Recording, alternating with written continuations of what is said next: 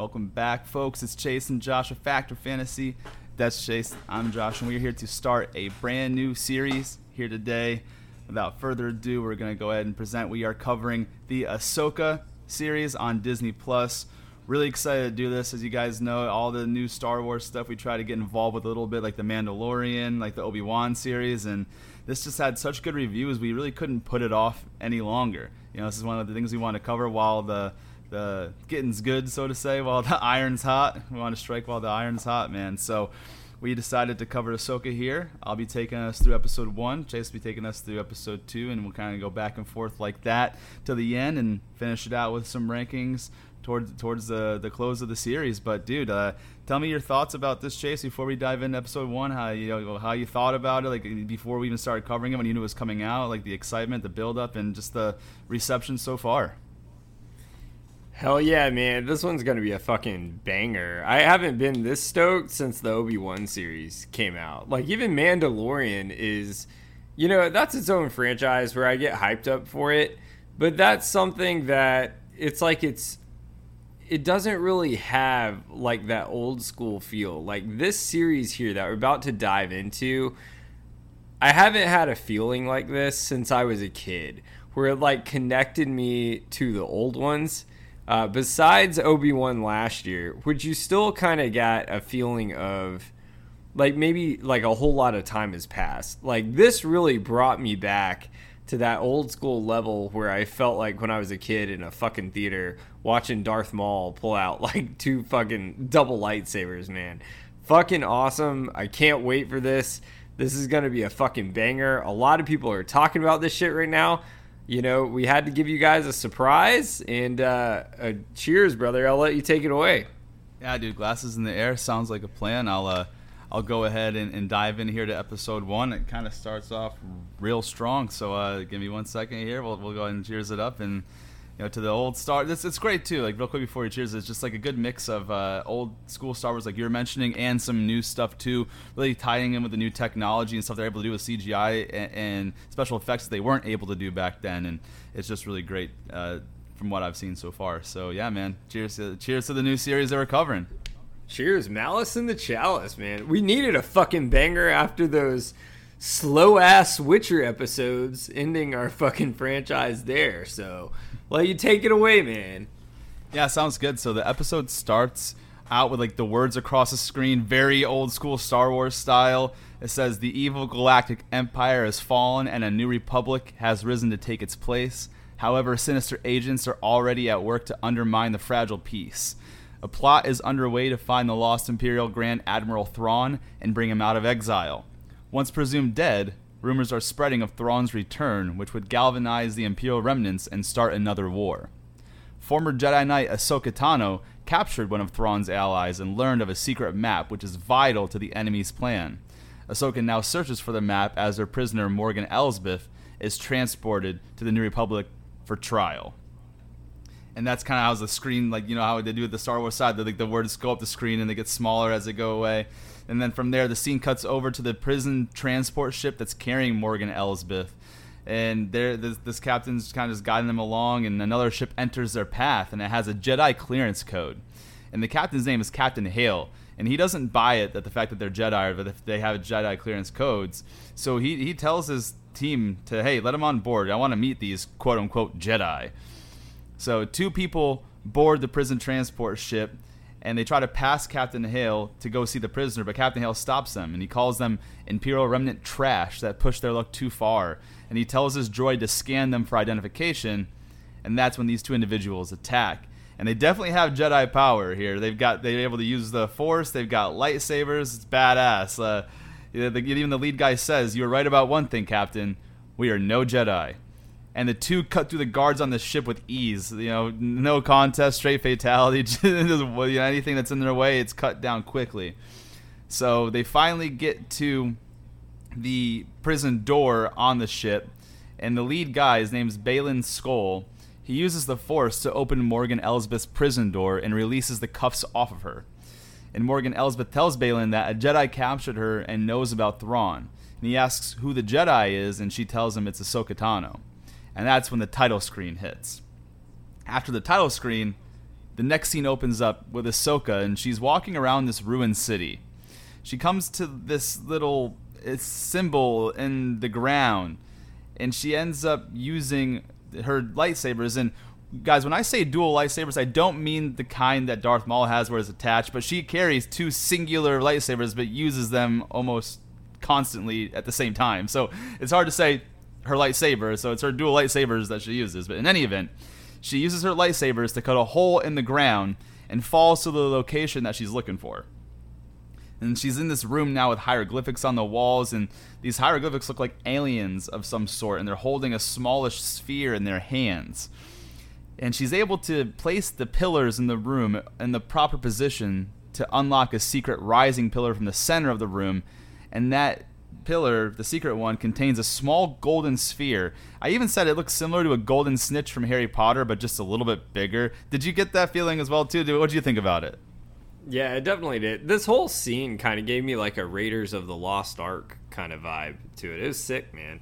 Yeah, dude, you said the Raiders of the Lost Ark. I'm thinking of like Indiana Jones style, man. Like, it was for sure. It definitely gave me some of that kind of, Tomb Raider shit too. Yeah, all that good stuff. Lara Croft, baby. Fuck yeah. Hell yeah, man.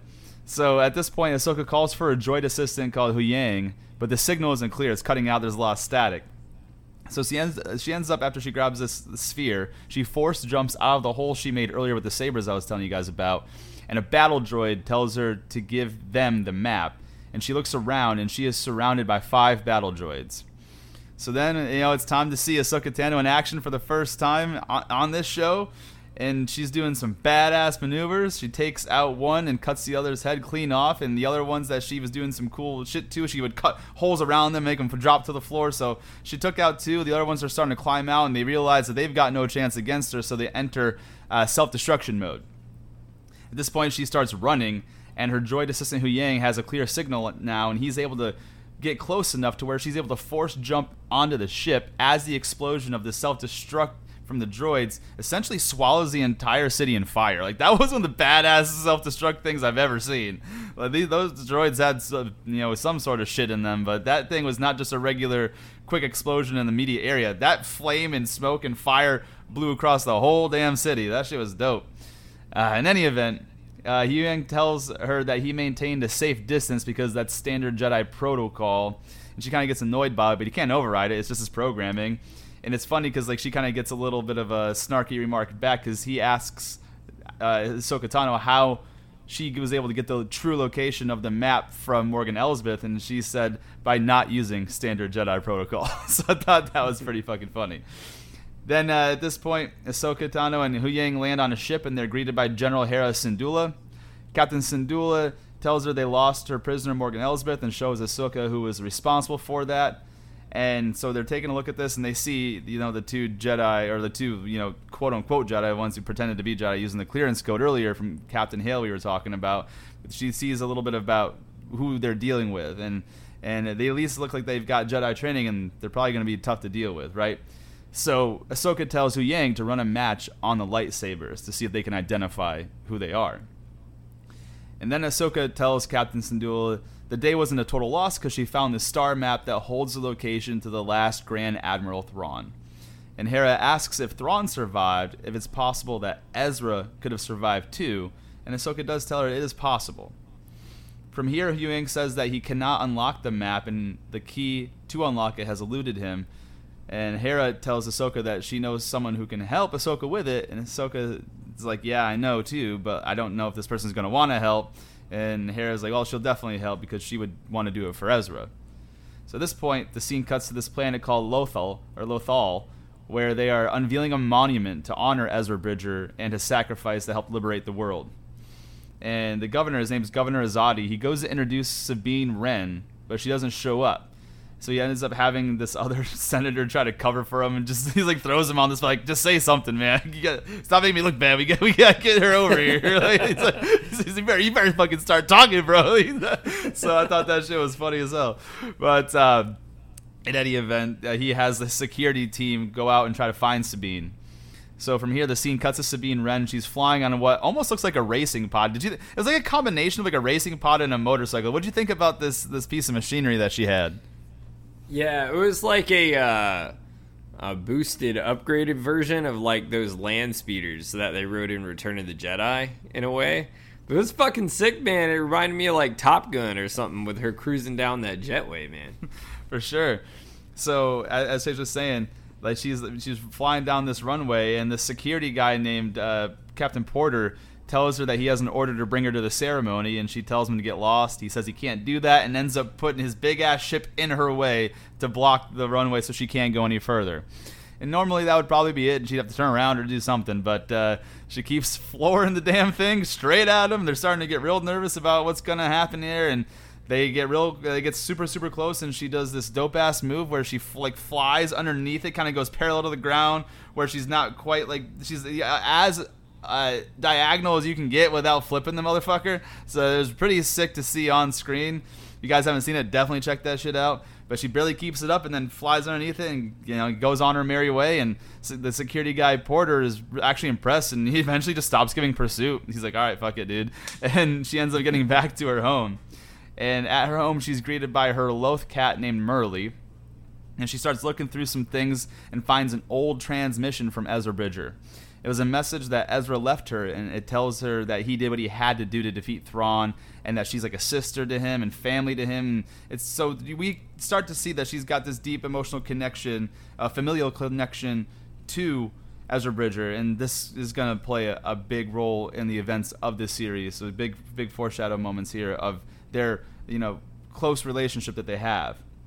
And and again, this is something that we'll probably go into later on. But the relationship that Ezra and Sabine have isn't like a romantic relationship, because Ezra is actively involved with Hera Syndulla, Captain Syndulla that we were talking about earlier. But he's presumed dead. So from here, the scene cuts over to Baylan Skoll and his apprentice Shin Hati and Morgan Elsbeth. And we learn that Morgan Elsbeth's ancestors were the Night Sisters of Dathomir, and that Morgan Elsbeth is a witch. And Baylan tells them that there wasn't much at the temple that Ahsoka took the map from, and that Ahsoka likely does have the map in her possession. And from there, Morgan and Baylan send Shin Hati to Lothal to take out Ahsoka's former apprentice, Sabine Wren. So we know that Sabine Wren was Ahsoka Tano's former apprentice, and we're going to see that kind of relationship and how that's either deteriorated or grown and evolved over the years. From here, the scene shifts back to Sabine, and she's asleep. She has a dream about Ezra, and it wakes her up. She realizes something strange is happening, and she goes outside, and she sees Ahsoka's ship landing at the main city in Lothal. So Ahsoka and Huyang are talking to Governor Asadi, and Sabine ends up showing up, and she's not, I don't want to say fully chastised by Governor Asadi, but definitely gives her a little bit of shit for missing the ceremony. And in any event, Governor Azadi tells Sabine that she's going to want to hear what Ahsoka has to say. So from here, Ahsoka tells Sabine that she thinks she knows how to find Ezra if Ezra's alive, and she shows Sabine the map, which again is this golden sphere thing that looks like a bigger golden snitch. And so they all board Ahsoka's ship. Sabine asks if she thinks that Ezra is really still out there, and Ahsoka tells her it's not certain, but it's possible. And she tells Sabine where she found the map and shows her like a hologram of that temple. So as she's showing her the scan of the temple where they found the map, we learn that Ahsoka doesn't have a home, and that she just goes where she needed on her ship. That's her little house. It's like it's like traveling the country in one of them RVs, but the RV's flying around, so she don't get much rest. She's always on the move. From here, they have a small back and forth, little bit of I don't want to say an argument, but definitely some contested words of, how Sabine thinks that she should have made a good Jedi, and Ahsoka agrees with her. So at that point, you can kind of use your intuition to tell you that, okay, we learned from Baylan Skoll, who just said that it was her former apprentice, so clearly she stopped training her for some reason, did not let her fully reach her potential as a Jedi in training, and we'll find out why in the coming episodes. But that's kind of where we are here. And Sabine, she wants to take the map to her place where she can think more clearly. Ahsoka tells her the dangers and how it holds the key not to only potentially finding Ezra, but also preventing another war from bringing Thrawn back. And she's like, yeah, you don't think I know that? No shit, but I need to take this map with me so I can try to unlock it. And she's like, nah, the map stays on the ship. But Sabine disobeys anyways and takes the map off the ship. But as like she ends up leaving that room, Ahsoka ends up leaving that room, Huyang's lightsaber scan is complete. He doesn't recognize the first lightsaber, but the other one, he tells Ahsoka that it belonged to Balin's skull, and that Balin was an old Jedi trained at the original Jedi Temple, and he disappeared after the Clone Wars. And there's always something cool about this Balin Skull guy, man. He seems very calm, collected. He doesn't seem like the typical bad guy who's just out there for power, just cutting shit down. It's just like he just seems very thoughtful about all the shit he's trying to do. He's like in his own thoughts, and it's just weird. I don't know what to think about this Balin Skull guy, but he definitely has got some sort of big role to play going forward. It's pretty clear. But Huyang hints that Ahsoka doesn't need to be alone in the coming fights. So Ahsoka goes to see Sabine and maybe give her some encouraging words in the room where she just left her. But as I mentioned earlier, Sabine dipped out and took the map with her back to her hut or house or whatever you want to call that thing. So from there, the scene shifts to this little droid that is watching Sabine fly back to her hut. And the camera pans over to Shin Hati. She is now on Lothal, and she now also knows the direction of Sabine's home. So now we're going to where Sabine's at, and she pulls out the projector that shows her the scan of the temple that was found, and she's examining the sphere. And as she's doing that, the scene shifts over to Ahsoka, and she's complaining to Hera Syndulla over transmission about Sabine disobeying her. And here's some cool little bit of foreshadowing. Hera says that Ahsoka knew that she was getting into when bringing Sabine on as an apprentice, given that Sabine is Mandalorian. So now we got this whole thing of like, all right, we have a Jedi Mandalorian. I thought fucking Grogu was going to be our first Jedi Mandalorian. Well, that's not the case. Who knows how many of these things are now? I have no idea where they're going with this, but it's fine. Anyways, and then on top of that, she also mentions that she's sure that Ahsoka's master found Ahsoka challenging at times as well. And that's like a foreshadow to Anakin, because right away Ahsoka says, Anakin never got to finish my training. By the end of the Clone Wars, I walked away from him and the Jedi, just like I walked away from Sabine. And that's when the scene shifts back to Sabine, and she's trying to decode the map. She gives herself an idea when she sees the floor design on the projection, and she starts twisting that sphere around like a Rubik's Cube until it aligns with the floor design from the temple scan, and it ends up unlocking the map, and it shows the galaxy and pinpoints the location of where Thrawn is exiled and potentially where Ezra Bridger is. And as she figures it out of nowhere, two battle droids attack, and one ends up holding her while the other one takes the map and blasts all of her equipment.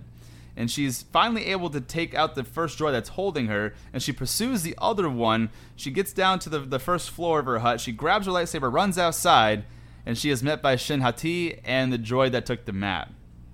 And Shin Hati tells her that they've been looking for the map. Sabine tells her that's too bad and activates her lightsaber. Shin Hati activates her lightsaber as well, and they are about to square off here. And at this point, Huyang is able to realize, I'm not sure if Sabine was able to call out using a transmitter, or if she just called out in like the sky and he was able to hear it. I don't know. I think it might have been just like a communication transmitter. But anyways, Huyang tells Ahsoka that Sabine needs them, and they try to speed over there to Sabine's place. Well, Sabine and Shin Hati have a fairly competitive lightsaber duel, a little back and forth action. But Shin Hati clearly gets the better of Sabine. You can tell she's a little more tightly trained. Her movements are a little more crisp, and it just seems like Sabine's been out of practice for quite some time, and ends up, Shin Hati definitely gets the better of Sabine and ends up stabbing her through the right side of her ribs, straight through, like a hole through the front of her body, out through the back of her body, and she pulls the lightsaber out, and Sabine collapses on the ground and falls unconscious. And as she's laying there on the ground, Ahsoka's ship arrives, and we see Sabine lying on the ground, and that's how the episode ends. It's like a fucking banger of a first episode. Way to kick it off. A lightsaber duel with a potential death of one of its main characters. You don't know what happened. That's just how it ends. That's fucking sick. So, any event, man, I've been going through this whole quick recap. I'll go ahead and turn the floor over to you, Chase, to give us a little bit of your thoughts and takeaways on episode 1 here. Bro, it's fucking sick. That Shin Hati reminded me of like Aegon in House of the Dragon if he was given like a dark saber, like a fucking Sith saber, man. She looked at something about like these villains they come up with are just so fucking good. Like she looked fucking menacing And the whole idea of Sabine, it was really cool because, we knew she had some sort of background and that stuff, but you didn't expect her to really pull out a lightsaber in that particular moment. So that was fucking awesome. She kind of reminds me of someone that's kind of gone rogue her own way just because of some of her past trials and that sort of thing. But no, it was really well put together. I mean, it really kept you on your toes from beginning to end. I mean, the writing was really well, and I love the way how we're introducing some of these characters that are coming into play, and it brings up a lot of questions. And I'll say, who's the Sith? I guess I don't know if he's a Sith Lord. I guess they can't be called Sith Lords, right? Because don't you have to be a certain level to be a Sith Lord? Like, I know Dooku was a Sith Lord, but that's a good question I have. Like, I guess I know they're like Shinnah T, and what's his name, Haney or something? Baylan Skoll. Oh, okay. I'm talking about the big guy with the beard. Yeah, okay, Baylan Skoll. Man, I was Samsonite. I was way off today. Anyways, but point being, for the comment I'm about to make, I guess are they Sith Lords or just Sith? Like, don't you have to be a certain level to be a Sith Lord? I don't think they're Sith. I think there's something different. I think Baylan Skoll is just a Jedi who left the Order and has been pursuing something else instead of like trying to. I don't want to say like I think there's Sith qualities and it's similar, but I don't view him as a Sith. Like, I don't think his purpose is to take down the Jedi or rule the galaxy. It's just I think that he left the Order and obviously ended up almost as a mercenary. I think he's kind of more of a hired mercenary because remember when he unlocked Morgan Elsbeth from the prison chamber and she's like, oh, you're a man of your word. He's like, yeah, I get paid well for it. So it's like he gets paid to do these kind of shit. He's almost like the Mandalorian, but like more evil and more powerful, I guess I can say. But it does have very big Sith vibes. Like, there's always a master and apprentice, just kind of like the Jedi, but in reverse, like the dark side of it. So I don't know if this has something. I don't think necessarily it's a dark side. Like, he's like a Jedi went over the dark side, so to speak. I just think he's more like a mercenary off after his own goals that we just don't know about yet. And he found someone that he was training and wants to continue on the work that he's doing, and that's his apprentice. So while I think that it's very similar to a Sith Lord and his apprentice, I don't think that is necessarily the case. I think there's some nuances to this, but I could be wrong. Yeah, no, it's but my point being is it fucking started off on a banger. Like, I did not expect two guys to come in there, two people, I would say, and them to have power like that. Like, I did not expect that to happen. So it was just fucking awesome from beginning to end. I really want to learn a lot more about Sabine's character and what her background is and how she got her training and how that happened. But it was awesome, man. The writing was good. The questions that it brought up were great. The transitions were great, introducing new characters. And it kept you on your toes, and it was a fucking awesome opening episode. What about your takeaways? I thought, it was really good. It had a good amount of action to it. It started off pretty strong. They came on board, started taking people down right away. We hear about this Grand Admiral Thrawn that is supposed to be this big bad that somehow didn't die in the war, and we're going to figure out who this guy is and a little bit more about him.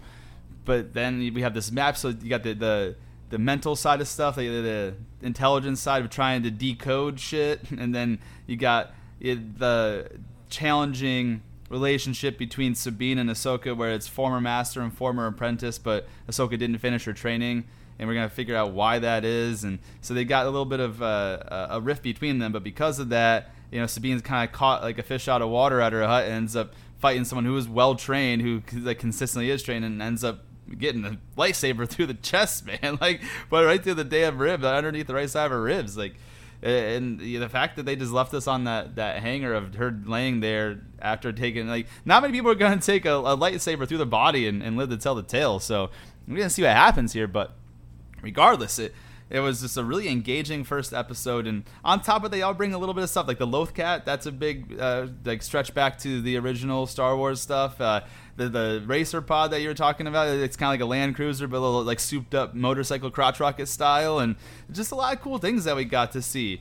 And we're getting to hear about this other Jedi who's like fabled in some of the Star Wars lore, Ezra Bridger. We don't really know much about him. He's mentioned a couple of times. Apparently he did something to help them get rid of Thrawn and maybe sacrifice himself to do it, and we'll learn more about that too. But man, for a first episode, it kept your attention, kept you wanting to stay around and like watching it more, and really it had a lot of just, and outside of just the action, it had a lot of like substance to it, of like, dang, there's a lot of unique, challenging relationship drama that's unfolding. We got Captain Syndulla, who's got a relationship with Ezra Bridger. We got Sabine Wren, who's got this conflict with Ahsoka, but they're also kind of supposed to be teammates here. And then, obviously Sabine is upset about what happened with Ezra as well, and wants to be part of helping fix that if it's possible, if he's still alive. And then you got the bad guys, are Baylan Skoll and this Shin Hati, and we don't know what their whole thing is, but they seem to work together really well. And then you got Morgan Elsbeth, who's a fucking witch.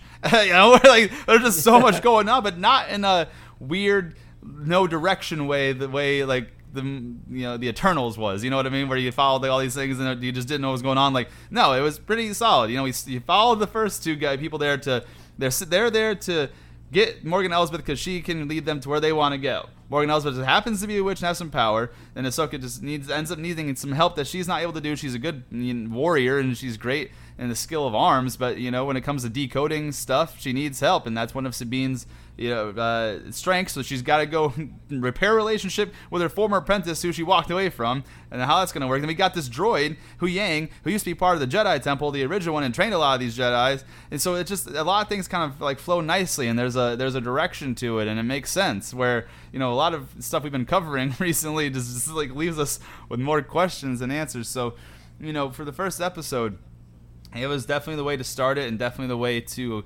keep you engaged. I don't think anyone watched that first episode and was like, "Dude, this is shit. I'm not continuing on with this." You know what I mean? I think they did what they needed to do with episode 1. Yeah, it was awesome, man. Do you want me to go ahead and kick off the debates for the day? Yeah, dude, absolutely. My debate for the day, and this might be kind of a little bit out of left field, not really, but mentioning Morgan and then the Dark Sisters here. They're called the Dark Sisters, right? The witches? Yeah. Yep. I think it's like the Dark Sisters of Dathomir. Dark Sisters of Dathomir, I think. Yeah. My question is, since they were kind of brought in towards the end of this episode, what do you think their role is going to be in the future? And how do you think, do you think they're kind of more like this whole situation we have with, is it Baylan Skoll? Is that how I say his name? Yeah, Baylan Skoll. And it's not Dark Sisters, it's Night Sisters, but basically the same shit. Night Sisters. Yeah, Night Sisters of Dathomir. But, gotcha. Yeah, the role, I don't necessarily know what kind of role they're going to play. I think that maybe since Morgan Elsbeth mentioned that they were her ancestors, maybe it's kind of going to be some sort of Force type thing. You know how like when sometimes, like for example, Obi-Wan in the Obi-Wan series got to see Qui-Gon Jinn at the end. He comes to him in some like Force form, like go almost like a transmission, but like from the other plane. Maybe it's something like that, but on the bad side. Or maybe they are in a different spot. Like maybe they're able to communicate through space and time to her in a way, and I don't know, potentially maybe like she'll get some sort of powers or abilities or unlock her full potential as a witch. Maybe she's got some ability and power, but it's not like fully realized and the potential is not fully unlocked, and maybe we'll get like a super bad version of Morgan Elsbeth, because obviously what she is now wasn't enough, because Ahsoka Tano captured her and she was a prisoner on the ship, and she was supposed to be going to damn trial until Baylan Skoll and Shinati got on that ship and said, "Here you go, we got paid to set you free." So yeah, man, I don't necessarily know what role it's going to play out. I would say more than anything, it'd probably just be like an assistant role to either give or help Morgan Elsbeth find greater power, or maybe they are an entity that is going to assist them in bringing this General Grand Admiral Thrawn back. So I think there's a couple different avenues it could go. I could see it going multiple ways, and I can actually see him being a combination of a few of those ways too. Maybe they do both, you know. That's what I think about it. I don't know. Did you have a difference of opinion? Like, what do you think about it? I mean, I don't know. I guess I could see them kind of more taking. I mean, interesting. Like talking about Valen's skull and how we talked about him kind of being more of like for his own right, like. I guess you can say for the greater good, right? Whatever he wants to do. I think that's kind of the way I view them at this point. Like they're just going to kind of go their own way. They're not really going to pick a side, but whatever they choose to side with, I think they could definitely bring in supernatural elements to it that no one thought of, and definitely find a way to shake things up. That's kind of what I'm wondering. In this Star Wars universe now, are we starting to bring in more of supernatural elements? Now, like before, usually, you know, if you revert back to the original Star Wars, like it was kind of just strictly, you know, you have the spaceships, you had the guns, you had the Force, but it wasn't really used as much supernaturally. It was more like, yeah, you can control minds, like, you know, what's the famous Obi-Wan phrase? Like, these droids aren't here anymore. Like, you had a few things like that, but it wasn't to the point of like we're reviving people and shit. But at the same time, we did hear about that a little bit in the early episode 1, 2, and 3 when we know Anakin. That was kind of what turned him to more of the dark side, was he wanted to get his mother back. So do you think these dark sisters, so my opinion on that answer to my own debate is I think they're kind of neutrality, but I think people are going to be able to use them to their benefit, and that's where it's going to really shake things up, is because people are going to try to get on their side, or people are going to go against them, and then they might have their own opinion on things, and they really could just shake things up. But do you think we're bringing in more of a supernatural element now to the Star Wars franchise where they might play a major role in the Star Wars franchise overall in the future? I'm not sure. I'm not sure if they're like if they're just more of a side sort of deal. I'm not even positive that they're going to play a big role in this series at all. I think it's probably more focused around Morgan Elsbeth herself. But again, we'll see how that plays out down the road. But I'm not sure. I don't know. Unless they end up, the thing is, there's so many spin-offs. It's like, when do the spin-offs stop? Because like, if you're gonna do that, at that point, you're gonna have like the Night Sisters spin-off series and just show how they came to power, how they originated, what they do, what their abilities are. I don't know. So I don't think that they're out to really assist a lot of people and there for people to just utilize to gain power from. I think they pick and choose, like, because they're witches, so they're able to have some sort of supernatural ability. So maybe they pick and choose ideas that make sense to them in their own supernatural head, and they assist their power. They lend their powers to those who they feel could use it to get those and have those ends met, I guess I could say. But at the end of the day, in terms of, do I feel they're bringing more of a supernatural element to it? Well, I just don't know. I feel like they've been doing it since the beginning. I mean, every time I turn around, there's a new Star Wars creature. I'm watching The New Hope. You're watching like the Revenge, like the Empire Strikes Back, Return of the Jedi. Every single one, there's a new creature somewhere. There's a new alien. There's someone that looks different from before, and I don't know what all these people's abilities are and stuff. I'm assuming everyone's got their own specialties, and obviously, it's more those original trilogy is more focused on the Jedi. And even the prequels, it's the Jedi and the Sith, and maybe we're starting to really start.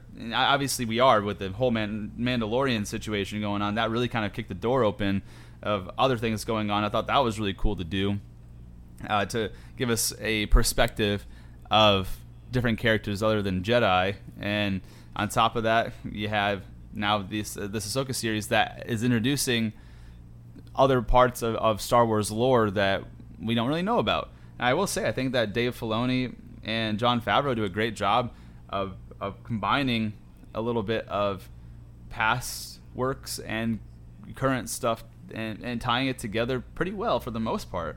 So I don't know if it's just necessarily they're going out of their way to bring like supernatural components in it. I mean, the whole thing is supernatural. It's space wars. Like it's like a western, and like this whole damn movie is a western in space with lightsabers instead of guns, right? And even some of them have guns, you know, the blasters, and you know. So I think that it's just more of a natural progression of, well, we gotta, since we don't want to. I think they're doing a good job of not making the old tropes go stale. Of, all right, we got Jedi that I got to overcome other people that fight like them.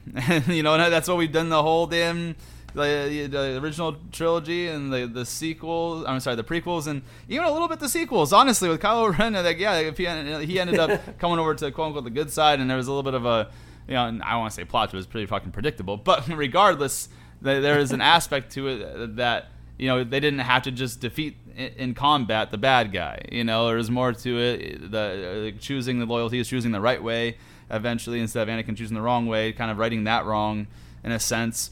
So, but really the standing theme has always been good guy fights bad guy, very, very tough struggle over a couple movies, good guy comes out on top.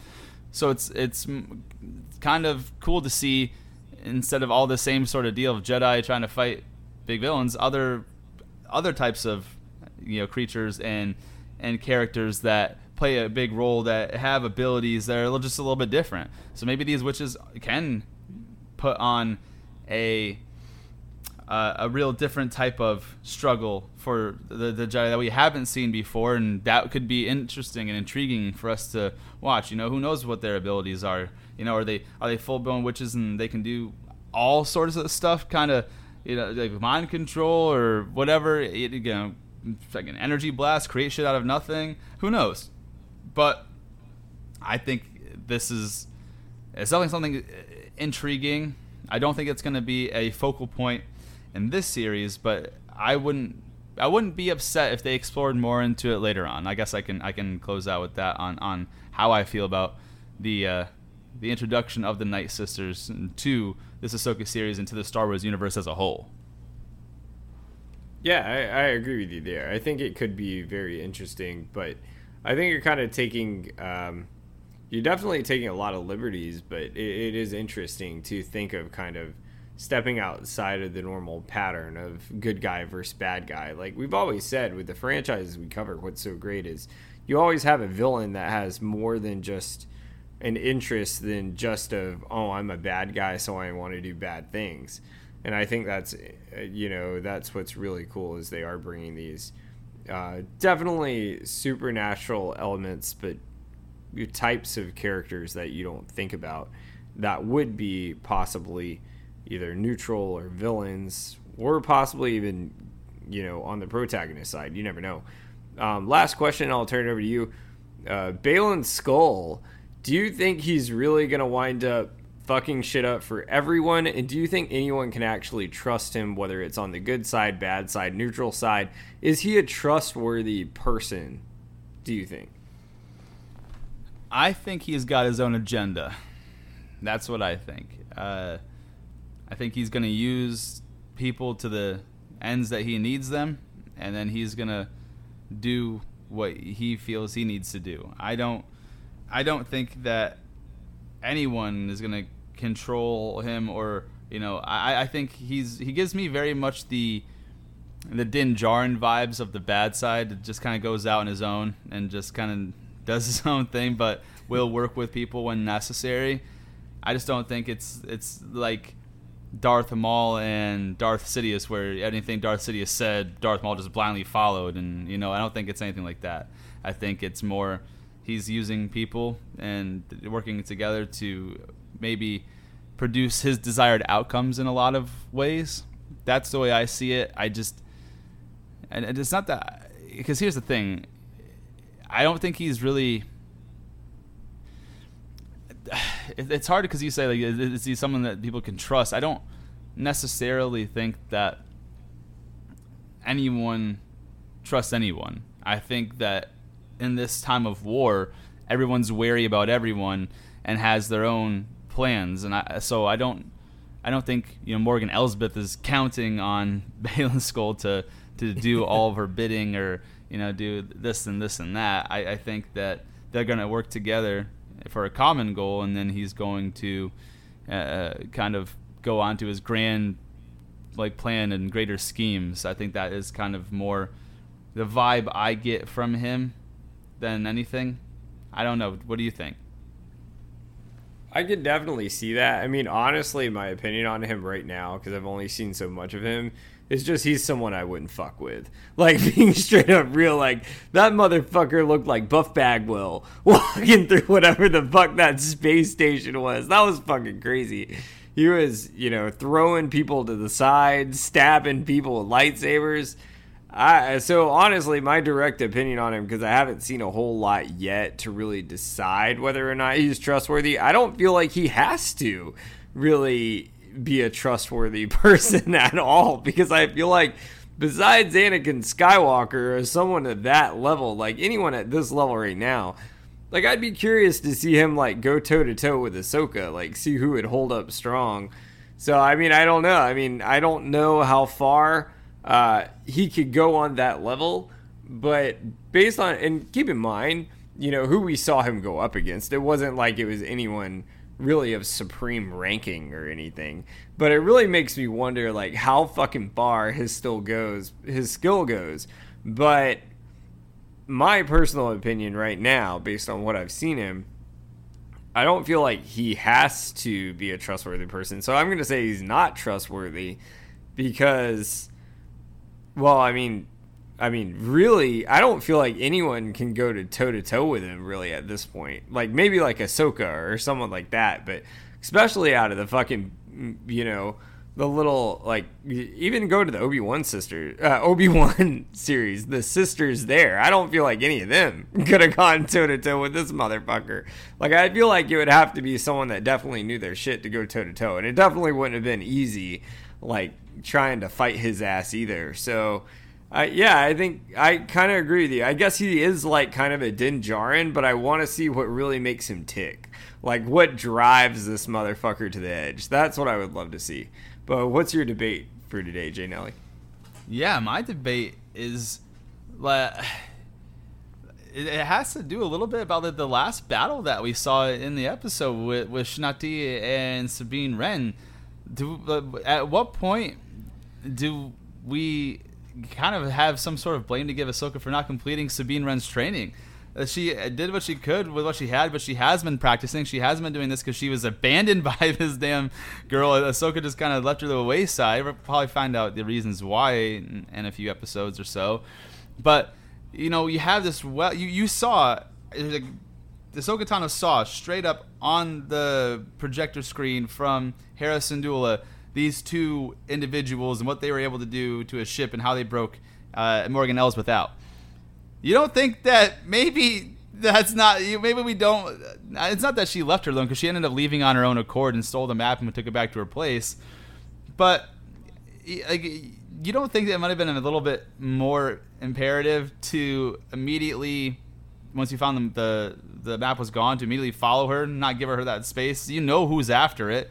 And this, obviously you don't know who Baylan Skoll is, but if he was at the original Order of the Jedi Temple from way back, he's got to have some sort of fucking ability to stay alive this long and be in a position of power. I mean, if you saw his apprentice and saw that what she's able to do, like, yeah, dude, these people are after her, so what the hell are you doing? I don't know, dude. All I know is that Sabine was just not ready for this kind of test. I don't think she's ever faced this kind of opposition before, and she fucking caught a lightsaber through the body for it. Yeah, she almost died because Ahsoka didn't do what she needed to do. So I guess my actual debate is, do we put a level of culpability on Ahsoka for this map? Like, whose real fault is it that the bad guys got the map in the end here at the end of this episode? Is it Sabine because she disobeyed orders and went off the ship? Is it Ahsoka because she decided, all right, well, you know what, I'll just give her that space because this, that, and the third? Like, Ahsoka should be smarter than that. She saw who was after it, and I don't know, man. I guess my debate in the question is who do we hold most responsible for the loss of the map without retaining the coordinates and getting the information they need?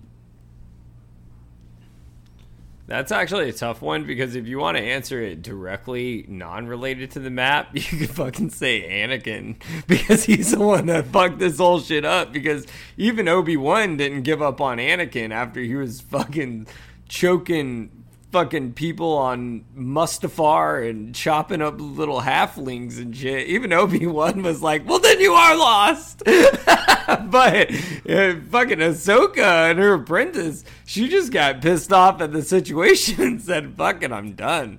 We're done. We're done here. So, but I don't know, man. Like, that's tough, because, I mean, I understand you got a lot going on. And, yeah, you could stay the course, right? Like, you could stay the course and do everything you're supposed to do. Technically, you can even blame Sabine a little bit, because she could have kind of reached out to somebody. I mean, of course, she's not going to have the same level of training. This is all on Ahsoka, though, in my opinion, because even though you have like a really bad situation go bad, and I'm trying to put myself in her shoes here. Like, we always do character perspective on the show. I mean, I don't know. Clearly, like, the world fell to shit. Like, that's like the world fell to shit. Like, your own master turned to the dark side and is like cutting people down, but you're like, fuck, like, I don't want to influence this Sabine person that way, so maybe I gotta judge my own character a bit. But in the end, I still think, even as like almost like seeing her from like an older sister perspective, that you would have thought that she would have saw her as at that time training her, right? Like, even let's compare to Obi-Wan to Anakin. Obi-Wan always saw Anakin as like a little brother. So granted, I don't know their exact relationship at this point, so I can't sit here and judge that, but I would say you would think training someone, you would at least be close to that person. So I think it's still on Ahsoka for just dropping everything and just abandoning fucking everything. Like, you can give this girl some sort of direction.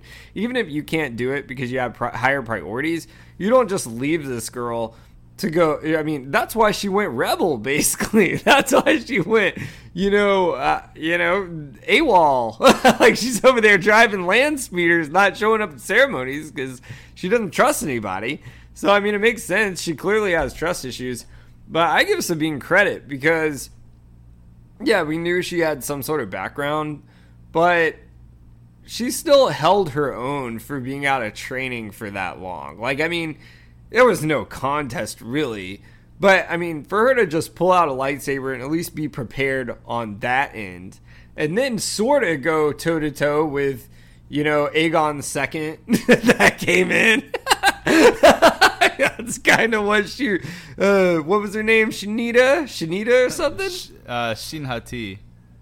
Shin Hati. Okay, that's what Shin Hati reminded me of, was Aegon II.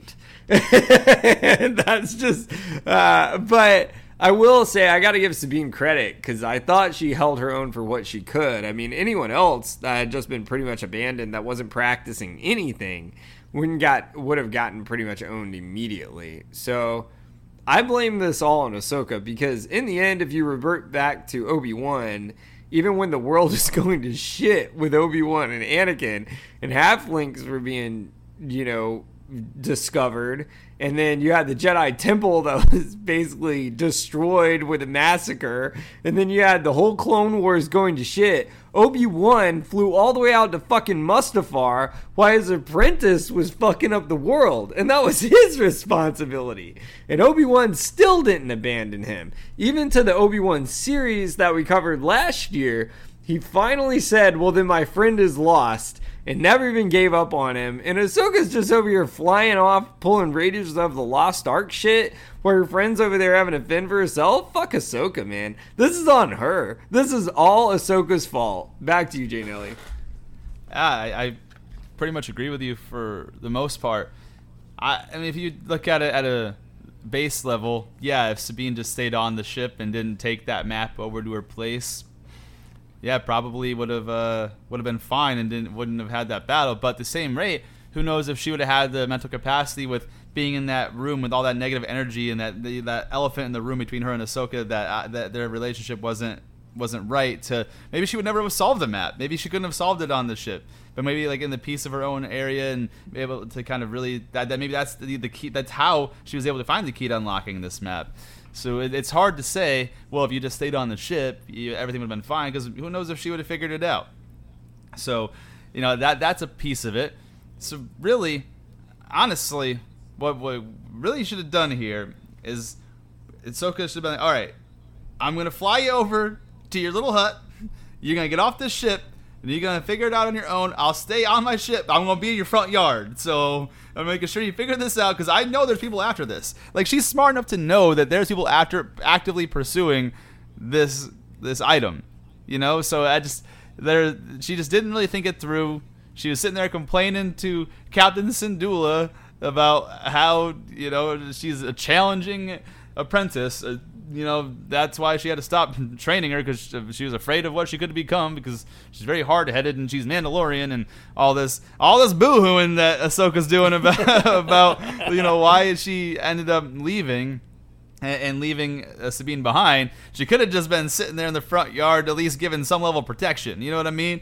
Remember those old school days? Where people left their dog. They had their big dogs outside in the fence around the house, and it said "Beware the dogs." So you knew not to enter that place with any bad intentions, because that dog right there, and he's either gonna let you know someone's going, or he's gonna take care of it himself. Well, that could have been Ahsoka if she just stayed right in front of the yard, and all of a sudden when Shin Hati decided to show up, Ahsoka's like, well, now you know who you're fighting. All right, now you know who you're fighting for sure. Like at that point, I don't think we would have much of a problem, because I don't think Shin Hati can really hold a candle to Ahsoka. She's only an apprentice herself. So, I think there's a lot of ways you can go about this, but at the end of the day, I think the full culpability lies at Ahsoka's feet for the fact that, number one, she didn't train her to fully to begin with. If she had completed her duty as a Jedi master to teach an apprentice, which is your obligation, that you were supposed to do that's, you made the commitment to do it, and then you just gave up halfway through. If you had already, if you just completed your assignment that you signed up for, even Captain Harris said you knew what you signed up for, at that point, she would have been fully trained and probably fully capable of maybe not killing the other apprentice, but at least warding her off to where she needed to go get Daddy's skull to help out. You know what I mean? like there's just so many ways this could have gone, but nope. She's like, I'll see you later, Sabine. Won't talk to you for 20 years or so, and hopefully you don't have any problems. Hopefully the little motions of the sword I taught you will keep up for years on end, and you don't ever have to worry about it. Because then what happens, exactly what happens, she goes against someone who's fully trained, and she gets stabbed to the body, and almost dies, if not dies. Because like I said, at the end of this episode, you're not sure if she dies or not. She's just laying there unconscious. So, yeah, I 100% agree that we're going to put the blame on Ahsoka Tano, because she just gave up and decided the path was too hard.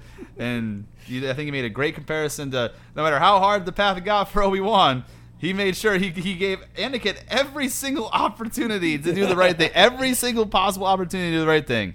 And Ahsoka, the first sign of trouble, Ahsoka's like, yeah, you know what? I'm actually going to dip, but it's been really cool. Peace. You know what I mean? So, I don't know. That's how I feel about it. What are your thoughts? Bro, she was on the fucking planet. You're acting like people are acting like life is so fucking hard for her. She was in the area. You literally just said, here you go. Lock your doors, man. Yeah, she fucked. She handed it to her. She was sitting there as Sabine showed up, and she's like, yeah, fuck this. I'm just gonna be pouty during this meeting. It was like, well, in her head, Ahsoka was thinking, well, I came here to kind of help you out, but you know what? Fuck you, man. Lock your doors. Lock your doors. You so fucked. She got back on that fucking spaceship. She's like, oh, she fucked now. That's even, you don't fuck now. That's even part of my problem too. Is one thing that we saw that Sabine, at least, I don't know if she knows how or just was never trained. She used none of the Force at all. And if she had any force training whatsoever, she could at least got out of the grasp of the first droid that held her back while the other one grabbed the map with no no one opposed the second droid. The second droid walked in, grabbed the map, and just shot up the place. And he's like, all right, I'll see you. While this poor girl just getting held by robot arms. If she had any sort of force ability or was taught how to use the force, she could have easily got out of that, stopped that droid from taking it, maybe been more competitive in that fight with Shin Hati, if not, duel to a standstill, even if you're not as technically skilled. If you have at least some force ability, it at least puts you on a better playing field. But no, she didn't even know how to do that because Ahsoka left her ass. Said, no, you're not learning that. I hope the sword fighting is good enough for you. But dude, it was I think that the map being gone is 100% Ahsoka's fault. I don't want to beat a dead horse here, but do you realize she didn't even say, may the force be with you? She just said, you fuck now. You won't apologize? She was like, apologize. And there was no apologize. Sabine wasn't showing up, shaking hands. She was all pissy. So Ahsoka said, all right, well, I guess you're about to meet some baddies at your door. I hope you're ready for the purge. And you and Kitty lock your doors because the purge is coming. What I will say is that, yeah, Sabine did make the decision to take the map and go off on her own. So she does have a little bit of responsibility on her end. But if the map was so important, the first thing you should have done when you realized that she wasn't there is fucking follow her ass. She's got a land cruiser, bike, speeder. You've got a fucking spaceship. You could have gotten to her house in 10 seconds. You have a whole ass spaceship that goes into hyperdrive and shit, dude. You telling me you couldn't have got to that hut faster than you did? No, your ass didn't care because you were all pouty because she made you feel bad for leaving her, which she should have because you left her. So when you get there, I don't want to get no fucking tears from Ahsoka when she walks out and sees Sabine laying on the ground there, because it's all your fault. So I'll leave it at that. Yeah, I'll leave it at this. She said, may your locked doors be with you. May the locked doors be with you. She said nothing about the force. She didn't even say, do you remember how to use it? I don't think she ever taught her. I don't think she ever taught her how to use it. I think that was the force. She stopped the lesson. She's like, all right, we're done here. I'm not teaching you the force. So sorry. But yeah, man, I agree with you 100%. It was absolutely shocking to me that she was on the same fucking planet and just no thought. No thought. This has been such an important motion for her, and nothing even crossed her mind. No, you're a trained fucking Jedi. Arguably right now, in this timeline, I would say Ahsoka is the most intellectual. You might even argue one of the most powerful Jedi right now, and that doesn't even cross your mind. You put so much emphasis on this, and it's just all right, fuck it, I'm pissed. I'm going back to my fucking spaceship. I'm out. And another point to that too, as well, is how people can sense disturbances in the Force. You're supposed to be super in tune with this. You were trained by the Jedi with the highest midichlorian count that ever existed, and you couldn't sense that the bad guys had arrived on the planet ready to you didn't sense that disturbance in the Force, that they were ready to go and go to battle and take that map by any means necessary. That you didn't get that feeling. No spider senses were tingling. Nothing at all, huh? It's ridiculous, dude. So I don't know, man. Ahsoka kind of let me down here in this moment. She literally said, oh, she probably did. I bet you she did. She was just sink or swim. I hope you remember what I taught you. Oh, you're going to be wishing I was there now, won't you? You won't be taking no maps off no ships anytime soon now, are you? Huh? I am not coming off this fucking spaceship to help your ass until you apologize. Now, let me hear you say it. Apologize. Crazy, man. With that, I'll let you close this out. Yeah, it sounds like a plan, but Guys, this is a really fun episode, and this is a really fun series to watch. So if you haven't watched it, tune into it. And thank you for tuning in to us here today. If it was your very first time, thank you for joining us. We hope you enjoyed what you heard. If you've been with us since the beginning, thank you for continuously being the shields that guard the realms of fantasy. In terms of where you can find us online and on all the social sites, we're on Instagram at Official Ridiculous Patronus. We're on TikTok at Ridiculous Patronus. We have a backup Instagram at fact_or_fantasy. We have a backup TikTok at fact_or_fantasy. Facebook fan page, Chase and Josh Factor Fantasy. We're on YouTube at Ridiculous Patronus. We have our own website, ridiculouspatronus.blogspot.com. We're on Twitter at RP Factor Fantasy, Snapchat RP Factor Fantasy. So go over there, click subscribe, like, follow along to our content. Leave us reviews, leave us star ratings. All of the audience engagement is super important to see at the show, and we really look forward to that. And in terms of the podcast itself, if you're an Apple user, you can find us on Apple Podcast. If you're an Android user, you can find us on Google Play. We're on Spotify. We're on iHeartRadio. We're on Audible, Amazon Music, Stitcher, Acast, our host site, Podbean. Anywhere you get your podcasts, Chase and Josh Factor Fantasy are there. But we are out for the day because this has been another ridiculous production. Chase and Josh Factor Fantasy. signing off.